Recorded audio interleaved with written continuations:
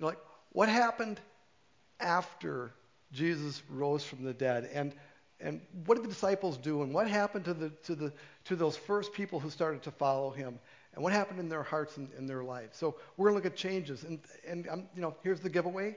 It's going to require some honesty on our own part about our own lives as we look at it. Before we dig in tonight, I want to tell you about things I remember that most of you won't.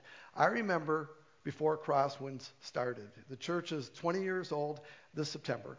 And I remember before we started, it was just a concept.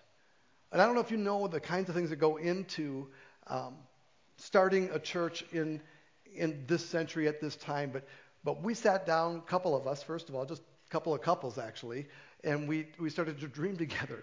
What if we were starting a church for people who don't even like church? What would it look like? And who would come? And it's you. You people don't like church. That's why you're here. We're happy with that. So we started to get some ideas about that, and then we go, you know what? Ideas aren't going to do it. We got to make some plans. And so we started to write those things down and make plans. And we actually had a written strategy. If you've been through the Investigating Crosswinds class, you've got a glimpse of some of those earliest conversations. They haven't changed much. We haven't gone, making a whole new deal out of it. And then we said, you know what? We need a mission statement. We need one sentence that captures the heart of our church, where we're going, what we're trying to do. And every week you can look in your program and see what we came up with.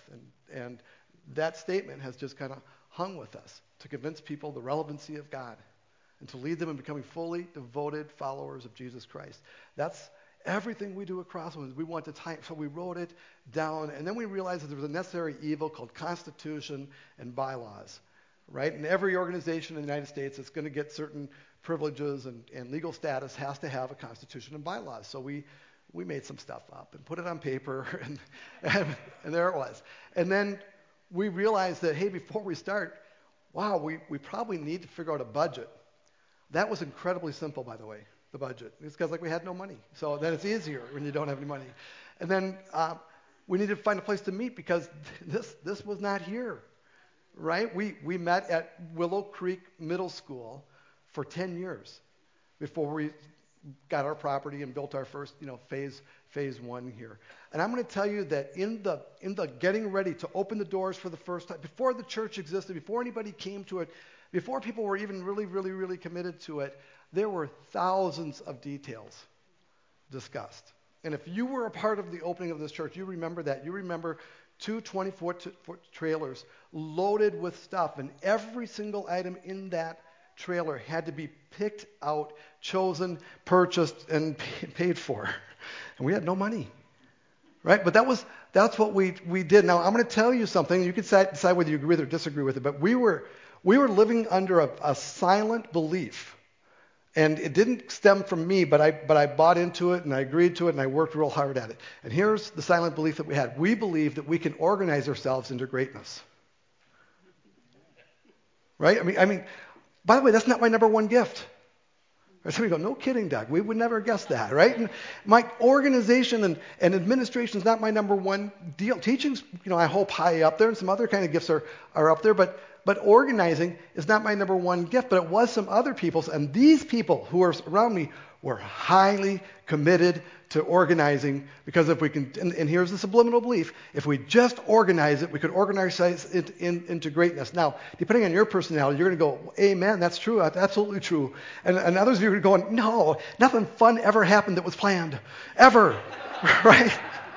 And so you're probably one of those two kinds of people, all right? Now, I just want you to file that for a little bit. We're going to talk about the changes. Remember, last week, Easter, we talked about the resurrection of Jesus, and we always go home with, and Jesus was resurrected, and he is risen. Yes, and he is risen indeed. And we go home, and we're all happy, and we eat our chocolate and our ham.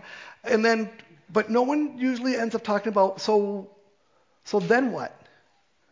What happened next? And so I want to just kind of tell you what happened. I'm not going to go chapter verse. I'm just going to tell you a bit. We're going to get into a longer passage later, but I want to tell you what happened. The Bible teaches, when you put the puzzle pieces together, that Jesus, and you already know this, Jesus showed himself.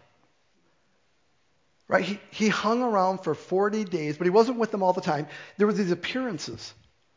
But he showed himself. And you can read about that in Paul mentions it, and he kind of sums it up. Even though he wasn't there for all of it, here's what he wrote, 1 Corinthians 15, 3-9. I pass on to you what was most important and what had been passed on to me. In other words, this is how I heard it from the people who were a part of it at the time. He wasn't in right away, right?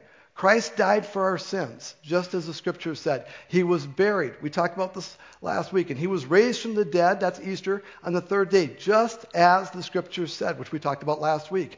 He was seen by Peter, and then by the 12. And the temptation is, no. That would be the 11, because Judas is gone, right? So it'd be I don't know why I put 12 there. Oh, wait a minute, it'd be the 10, because Thomas wasn't there the first time anyway. And then he showed himself again to the 11 and said, hey, Thomas, you want to touch, feel, and see? You've got to read this. It's such a great passage, but we don't have time for it tonight. But you doubt, you touch me, feel me, look at my hands. Right? So he's seen by Peter, and then the disciples is what that means. And after that, he was seen by more than 500 of his followers at one time. Right? I don't know if we think about that, but there's a 40-day period. Jesus is making these appearances, and he's showing himself to hundreds of people. Someone estimated this, by what we read, it would be thousands of people, because that was just one time, at one time. Right? So he showed himself to 500 of his followers at one time, most of whom are still alive. You know what that means? Paul's saying, go talk to them. You don't believe me? That's fine. Go talk to them. They're still alive. Hey, were you there at that time? Did you really see? Oh, it was incredible. The dead guy was walking. You saw the holes were still in his hands, the scars. Right? And then he was seen by James, and later by all the apostles. Now, why do you think they mentioned James? Okay, and the answer is, James was Jesus' brother, biological brother, right? So here's the deal. If my brother said he was God, it would require me to see him back from the dead. Right? I mean, there's just no... By the way, that's both of my brothers or my sister, right? Any of them. They would have to show me the scars and the wound. I'd have to see the death certificate. I'd have to see something, because it's your brother, right? But James believed. James followed. It's one of the best evidences of Jesus being who he said he was of anything. So later, all the apostles. Last of all, though I had been born at the wrong time, I also saw him. In other words, if I could have been a disciple. You ever wonder about that? Paul, I wish I would have been there for that. I wish I didn't have to go. Because Paul, right? He was Saul. He was persecuting Christians. And then there's this road to Damascus Paul's walking on, and Saul's walking at the time, and his name gets adjusted later. And Jesus shows himself to him on the road, indisputable, and Saul becomes Paul, and everything changes, and he becomes the person who plants church. He becomes the great apostle that we know, and wrote about half of our New Testament, right? So he says, so I was born as if at the wrong time. I also saw him, for I am the least of all the apostles. In fact, I'm not even worthy to be called an apostle after the way I persecuted God's church. He still feels it, his past, right? So this is what Jesus did. What did he do during the 40 days? He showed himself, okay? So that's the first part. The second thing Scripture says is that he taught the disciples, which makes perfect sense. Get people together. I'm risen. What's going on? We are so blown away. It's so good to see you. You're going to lead us now, right? Well, that's not exactly the plan. And so we're not privy to everything he taught and how he taught it, but we know he taught them. And the last thing Jesus did on the 40th day was he ascended into heaven. Now, I looked for pictures of Jesus ascending into heaven, and everybody forgot their cameras. And the other part of that is all the paintings you see of it look so hokey. You can't do Jesus rising up into the sky without just looking silly, right? So there's the clouds, and Jesus is gone. He disappeared. I just took a cloud picture. All right, so Jesus ascended into heaven, and he sits at the right hand of the Father, wherever heaven is and whatever it is, and it's over our pay grade, right? So that's 40 days. Before he left, he took the disciples aside, and he said, I want you to wait for the Holy Spirit to come. And I think it's the Holy Spirit. This is the part where, again, over my pay grade. What is the Holy Spirit? Well, all I know is the Father, Jesus talked to from earth in the reality of heaven, and then Jesus ascended to be with the Father. And then he said, wait for the Spirit of God is what Holy Spirit means, the Spirit of God to come. And I think what it comes down to is God with us individually. And I don't know how to express it better than that, but that sense that you have that God is with you, some of you, that sense that I have that God is with me, that's the Holy Spirit in our life. That little voice we hear sometimes, that nudging we get, that prompt we get, that's the Spirit of God. There's no separation between what Jesus would say, what God the Father would say. It's all one. And that's the best I'm going to do with that one. Okay, so hold on to that. So 10 days later, things get weird, right? Because Jesus is gone. Now the disciples are alone, and they were told to wait. And so they're waiting, and they're in this room together. And it's the day of what we call Pentecost. It's a Jewish holiday. And all of a sudden, they hear rushing sounds and tongues of fire come down, and the Holy Spirit enters in a dramatic way. The Holy Spirit usually doesn't do it this way now, but dramatic way, and touches them, and the rushing wind. And then they start doing something called speaking in tongues. Only what people practice today for speaking in tongues, I'm not sure this is exactly the same, because when you read the scripture, it sounds like they would speak in a language they didn't know, but that other people in the room would understand. Right? Because there were people from all over the area in for this holiday, and so they could speak words of truth and preach in the languages from people. How do they speak this language? That's my language, and I'm from far away. The other way you could hear it is they could speak, and people would just hear their language, which is even more miraculous if that's what took place. But they did this thing called speaking in tongues. We'll leave that just to be a minor mystery for us. But the confusion of it was the people who were there going, "What are these guys doing?" And somebody goes, "I think they've been drinking." Really, go read Acts chapter 2. It's hysterical. I think they've been drinking. And Peter's not putting up for this. We're drinking. He stands up, drinking. What time is it? And somebody yells, "It's 5 o'clock somewhere," right? You just go, no, it's in the morning. We don't drink. None of us drink in the morning. We don't do that. We're good Jewish people. We're not drunk. What you're experiencing is this day of God's Spirit among us and on us. And he goes on and he says, it's like the prophet Joel said, and he gives us this little flashback to Old Testament scripture to help them make sense of God's Spirit has come. And then Peter does something he's never done before that I know of in scripture. He preaches. He's got this huge crowd of people from all over the place, right, in for the holiday, and they're Jewish, and he starts to preach at them, and we're going to go through this. So if you've got your Bibles open to Acts chapter 2, if you have your phones open to Acts chapter 2, it's in there somewhere, all right?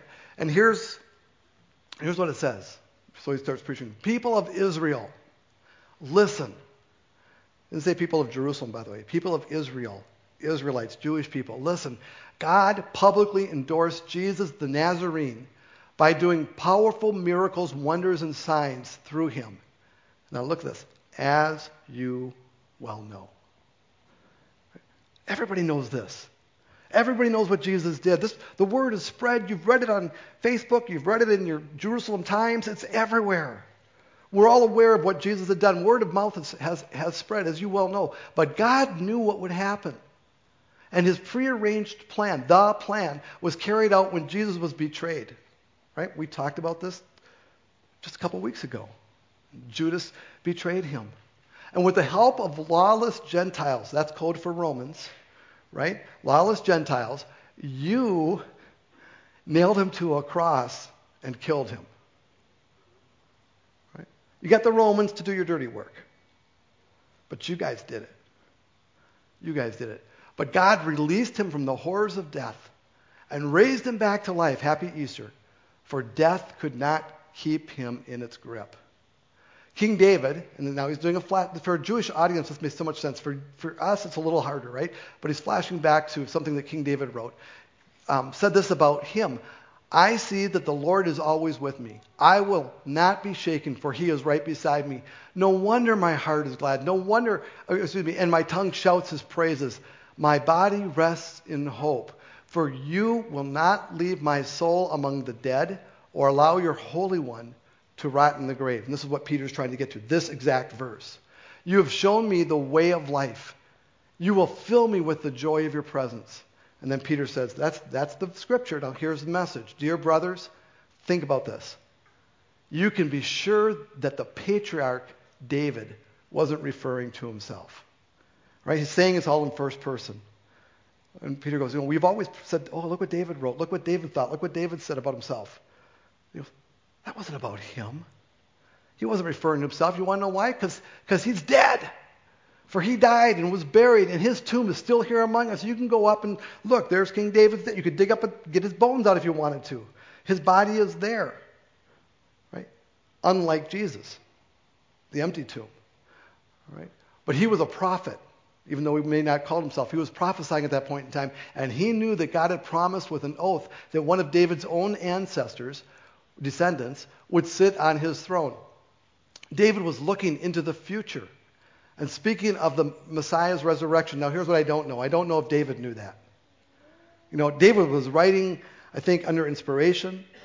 And I don't know that David would have said, yeah, I was thinking about Jesus. I don't know that he could connect all those dots, but that's the nature of prophesying, right? He was speaking about something that he didn't have to know about, but God was speaking truth through him.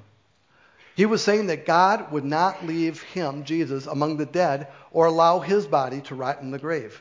God raised Jesus from the dead, and we are all witnesses of that. By the way, for us, we go, oh, that's kind of interesting. For the Jewish people, go, oh, what? That's what David was talking about? And the puzzle pieces just fit perfectly? And there's this aha moment for them that we probably can't really appreciate. And we're all witnesses of this. And now he is exalted to the place of highest honor in heaven. Remember, he ascended into heaven. And he's now at God's right hand, whatever that reality is. This is Peter's understanding of it. And the Father, as he had promised, gave him the Holy Spirit to pour out among us, just as you see and hear today. What is going on is not a bunch of drinking. This is God among us. This is the Holy Spirit poured out on us. This is a new chapter. This is a new reality under the new covenant from Jesus. For David himself never ascended into heaven, did he?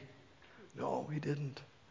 Yet he said, the Lord said to my Lord, sit in the place of honor at my right hand. And his point is, it's not David. That's Jesus. Until I humble your enemies, making them a footstool under your feet. So then he gets to his conclusion, kind of a little bit wrapping it up. He says, so, Peter speaking, let everyone in Israel know for certain that God has made this Jesus, whom you crucified, to be both Lord and Messiah. Does that strike anybody else as harsh? I mean, you're speaking to people. Don't you want to win them over with nice words? Don't you want to say things like, you guys didn't know what you were doing? Jesus said from the cross, forgive them because they don't know what they're doing. So obviously you didn't know what you were doing. You're really nice Jewish people. I like you. We could do some bagels later, something together, right, kind of thing. And, some kind of a plan. Let me pray for you guys. I love you all so much. And he goes, so let everyone in Israel know for certain that God has made this Jesus, whom you crucified. Feel the guilt?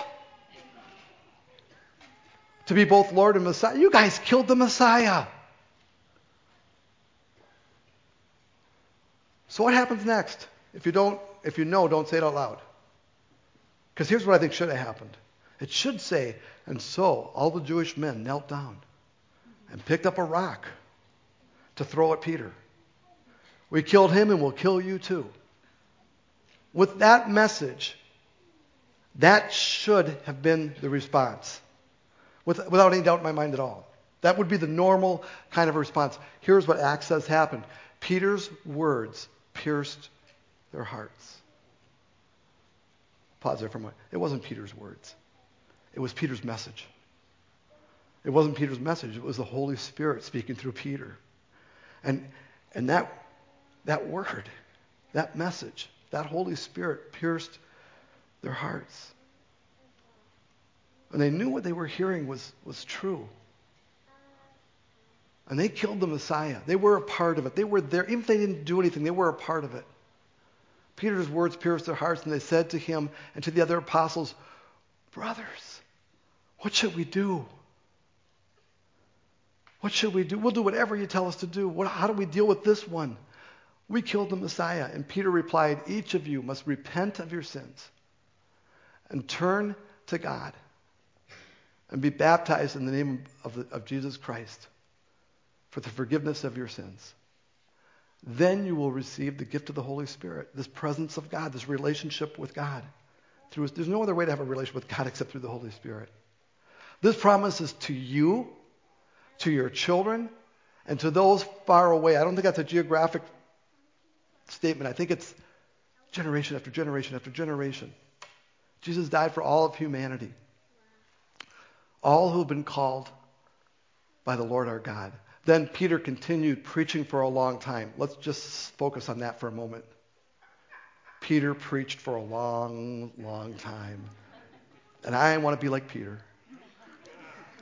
Now, I don't know what I put that in there. That's nice, though. Peter continued preaching for a long time, strongly urging all his listeners, save yourselves from this crooked generation.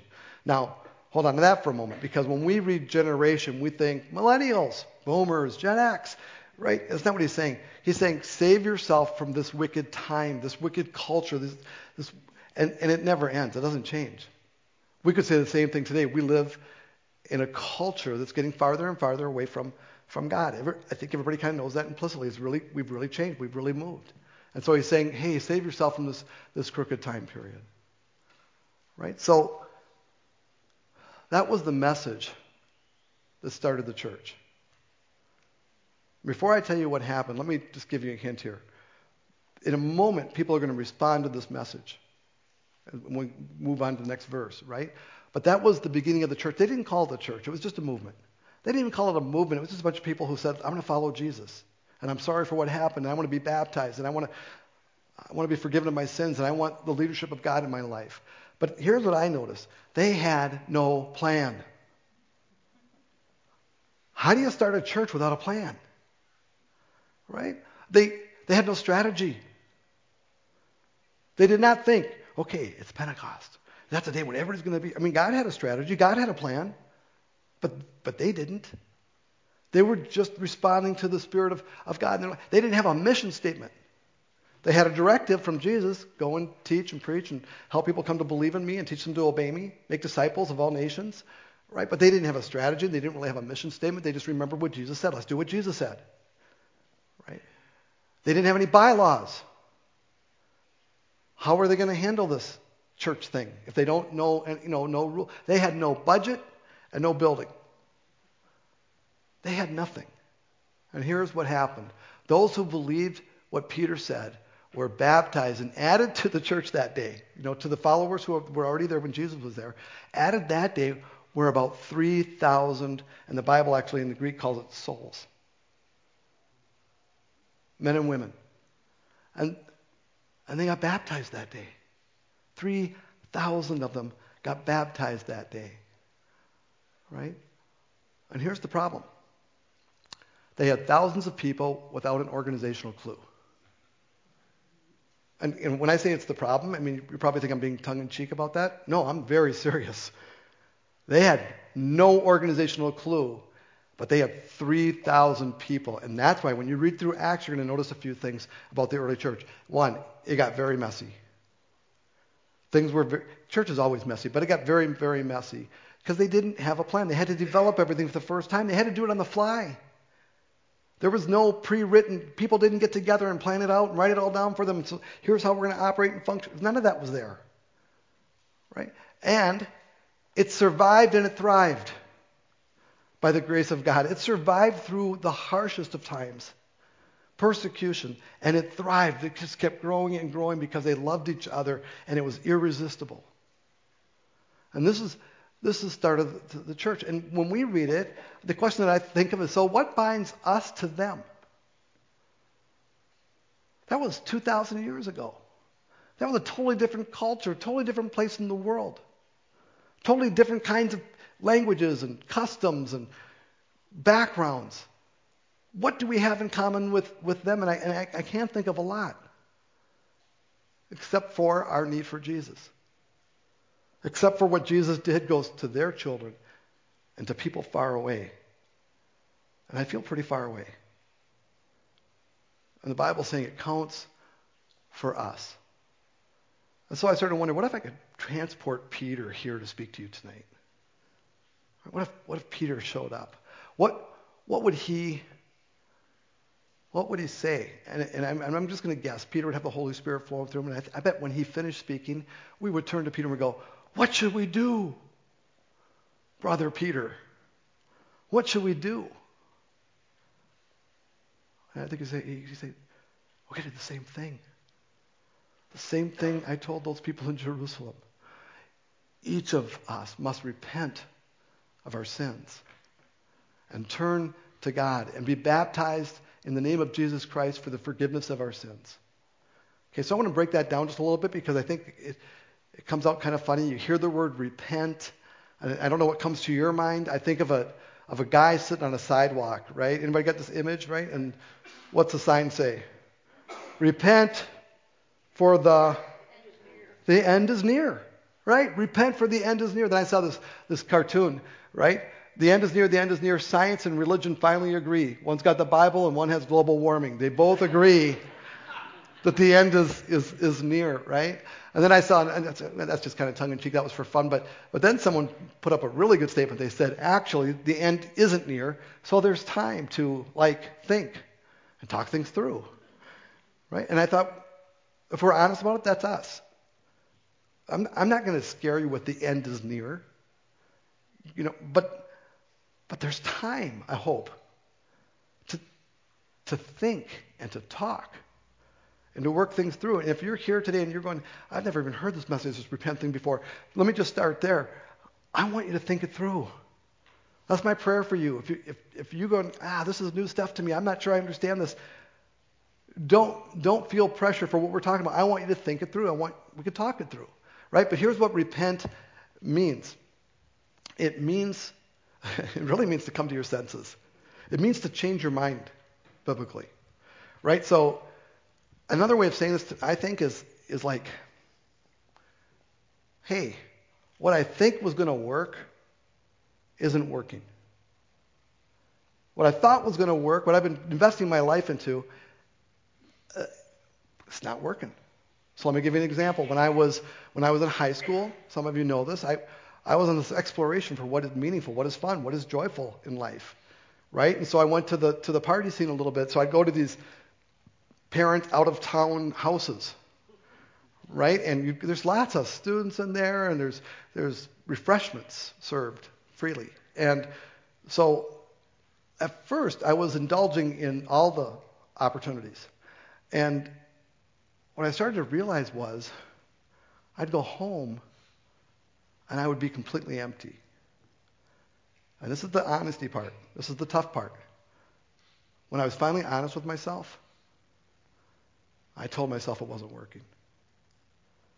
Doug, what you're trying to fill up on is leaving you emptier than you were before. And it didn't matter what I went to in life, because I tried other stuff. Whatever I went to in life, it was always the same. Afterwards, I'd be more empty than I was. And I realized, my favorite story is when I sat at a party and I didn't drink at the party, but I just stood there, and people would come up to me, and it's like they didn't know how to have a conversation about anything. They would only ask you, hey, are you having fun? And I go, not really. Just here observing you, and that's what I was doing. I was observing. But everybody's asking me if I'm having fun. Are you having fun? Are you having fun? I figured it out. The light bulb went on. They're trying to convince themselves that they're having fun. Because if I'm having fun, they're having fun. So if they wanted me to support the movement of this, this is great. So glad to be here. And the truth was, nobody was having fun. They were just trying to convince themselves that they were. I know I can't say that definitively, but that was the message that I got that night. So repent. See, I was repenting. I was changing my mind. I was thinking my way was the right way, and I was coming to a conclusion my way wasn't working. Repenting actually doesn't necessarily have anything to do with God. It's just changing your mind. But the next thing Peter said was repent and turn to God. Right? So what he's saying is change your mind from stuff that's not ever going to work and turn to God.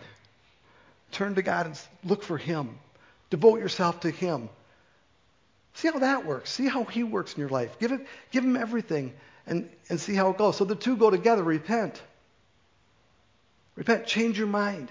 And then take the next step and turn to God. For what? Well, forgiveness for all the empty ways you've been trying to fill up instead of him. For all the stuff that I've done, and there was a list for me I had to work on. Just saying, God, I'm so sorry. I need your forgiveness. That's kind of the turning to God. I want what Jesus did on the cross to count for me. I want to live in that forgiveness and that freedom. I don't want this weight of guilt. I don't want this emptiness anymore.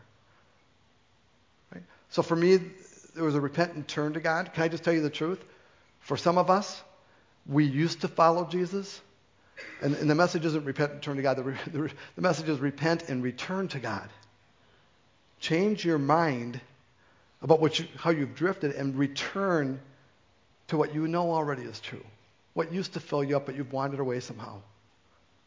So repent and turn and repent and return. And I think if Peter was speaking to us today, I think he'd go, this is for every single one. I'm going to say something maybe a little bit bold. I don't think you can be a Christian. I don't think you can follow Jesus unless you come to a point where you go, my way doesn't work. I'm repenting. I'm changing my mind. And God, I want your way. I want your forgiveness.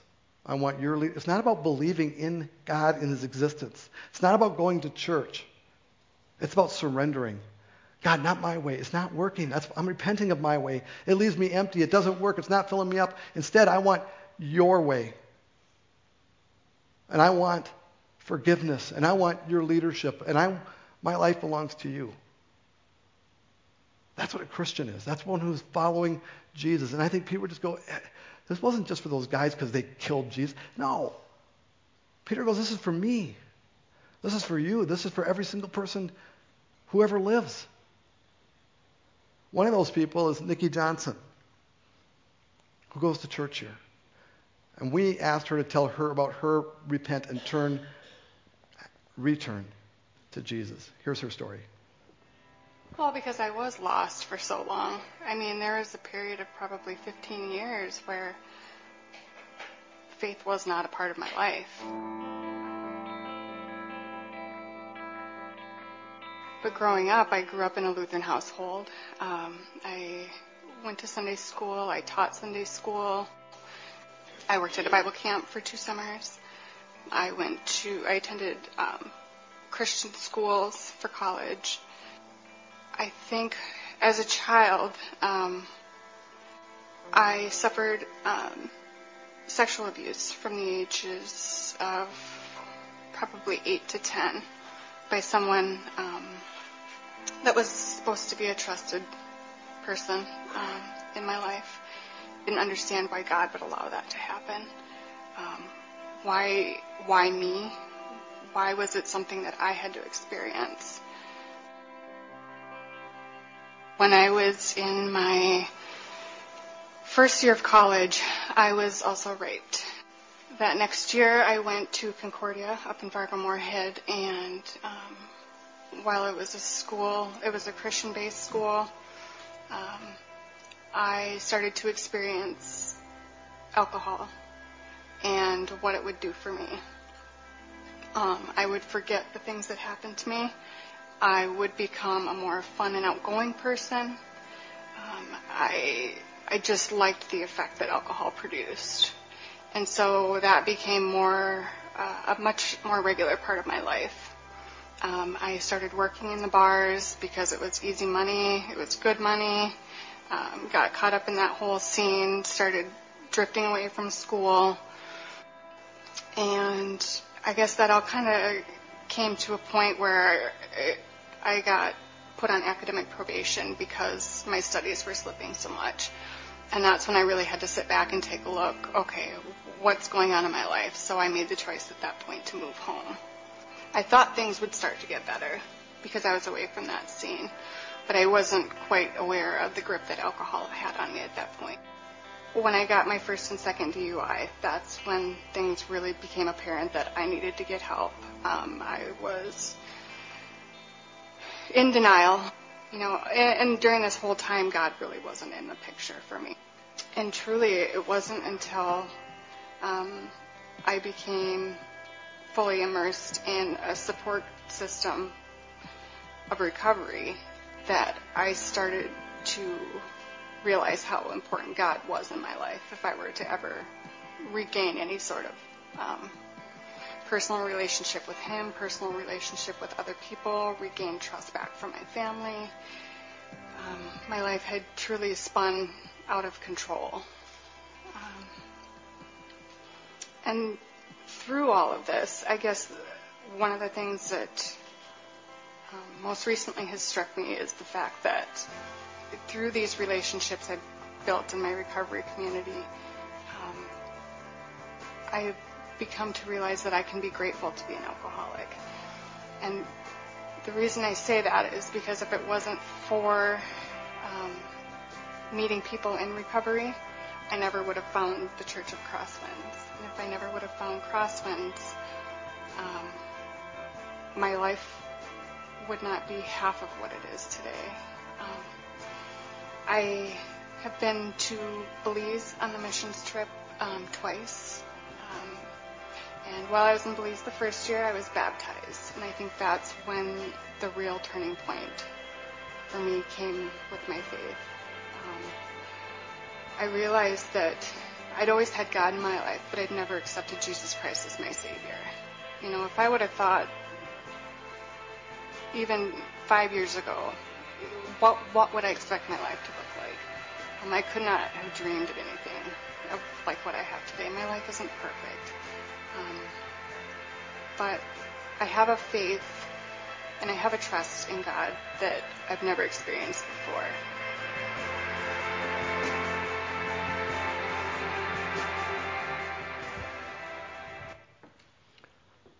So that's what Nikki did, right? She repented. She returned to God. She figured out, hey, the things I'm doing, this is never going to fill me up. It's never going to work. And she returned to God. You know, I appreciated the Crosswinds plug in there, but this is not about Crosswinds. This is about something much, we're a place. We're an organized group of people. Well organized. Right? But you don't need a building. You don't need a constitution. You don't need a plan. You need a God. And I need a God. And I got to come to my senses. And I think some of us in the room, if we're just honest with ourselves, maybe we need to come to our senses with God tonight. We've got to change our mind, tell the truth to ourselves, and we've got to return to God or turn to God. And then the other thing he said was be baptized. And just so we're clear about that, we're going to talk about this in a few weeks when we actually do baptism more, but just so you know what it means take a stand. For all of those people that day, it meant going public. I'm a Jew who follows Jesus, is what it went for the Israelites with Peter. They didn't give up being Jewish. They just recognized that he's the Messiah. And they turned to him. And they took a stand publicly.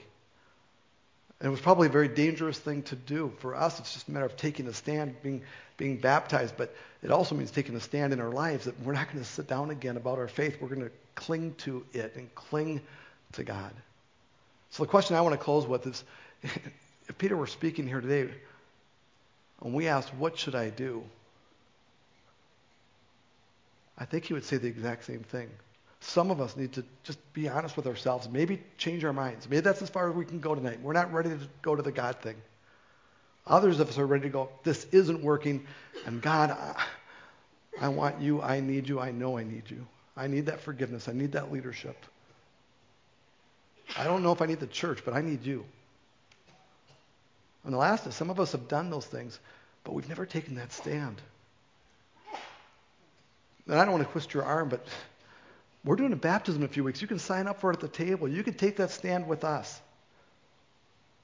But I want to encourage you to wrestle with that one with God. So let's close in prayer, and I'm just going to pray our way through this. God, I don't know where I'm not thinking about any person in this room. For us to throw out guilt or manipulation does nothing for anybody. But God, I would ask that your Spirit would be in this room. That you would pour yourself over our hearts. And that you would enable us to tell ourselves the truth. about our lives, about where we're going, about what we're trying, about how we're approaching everything.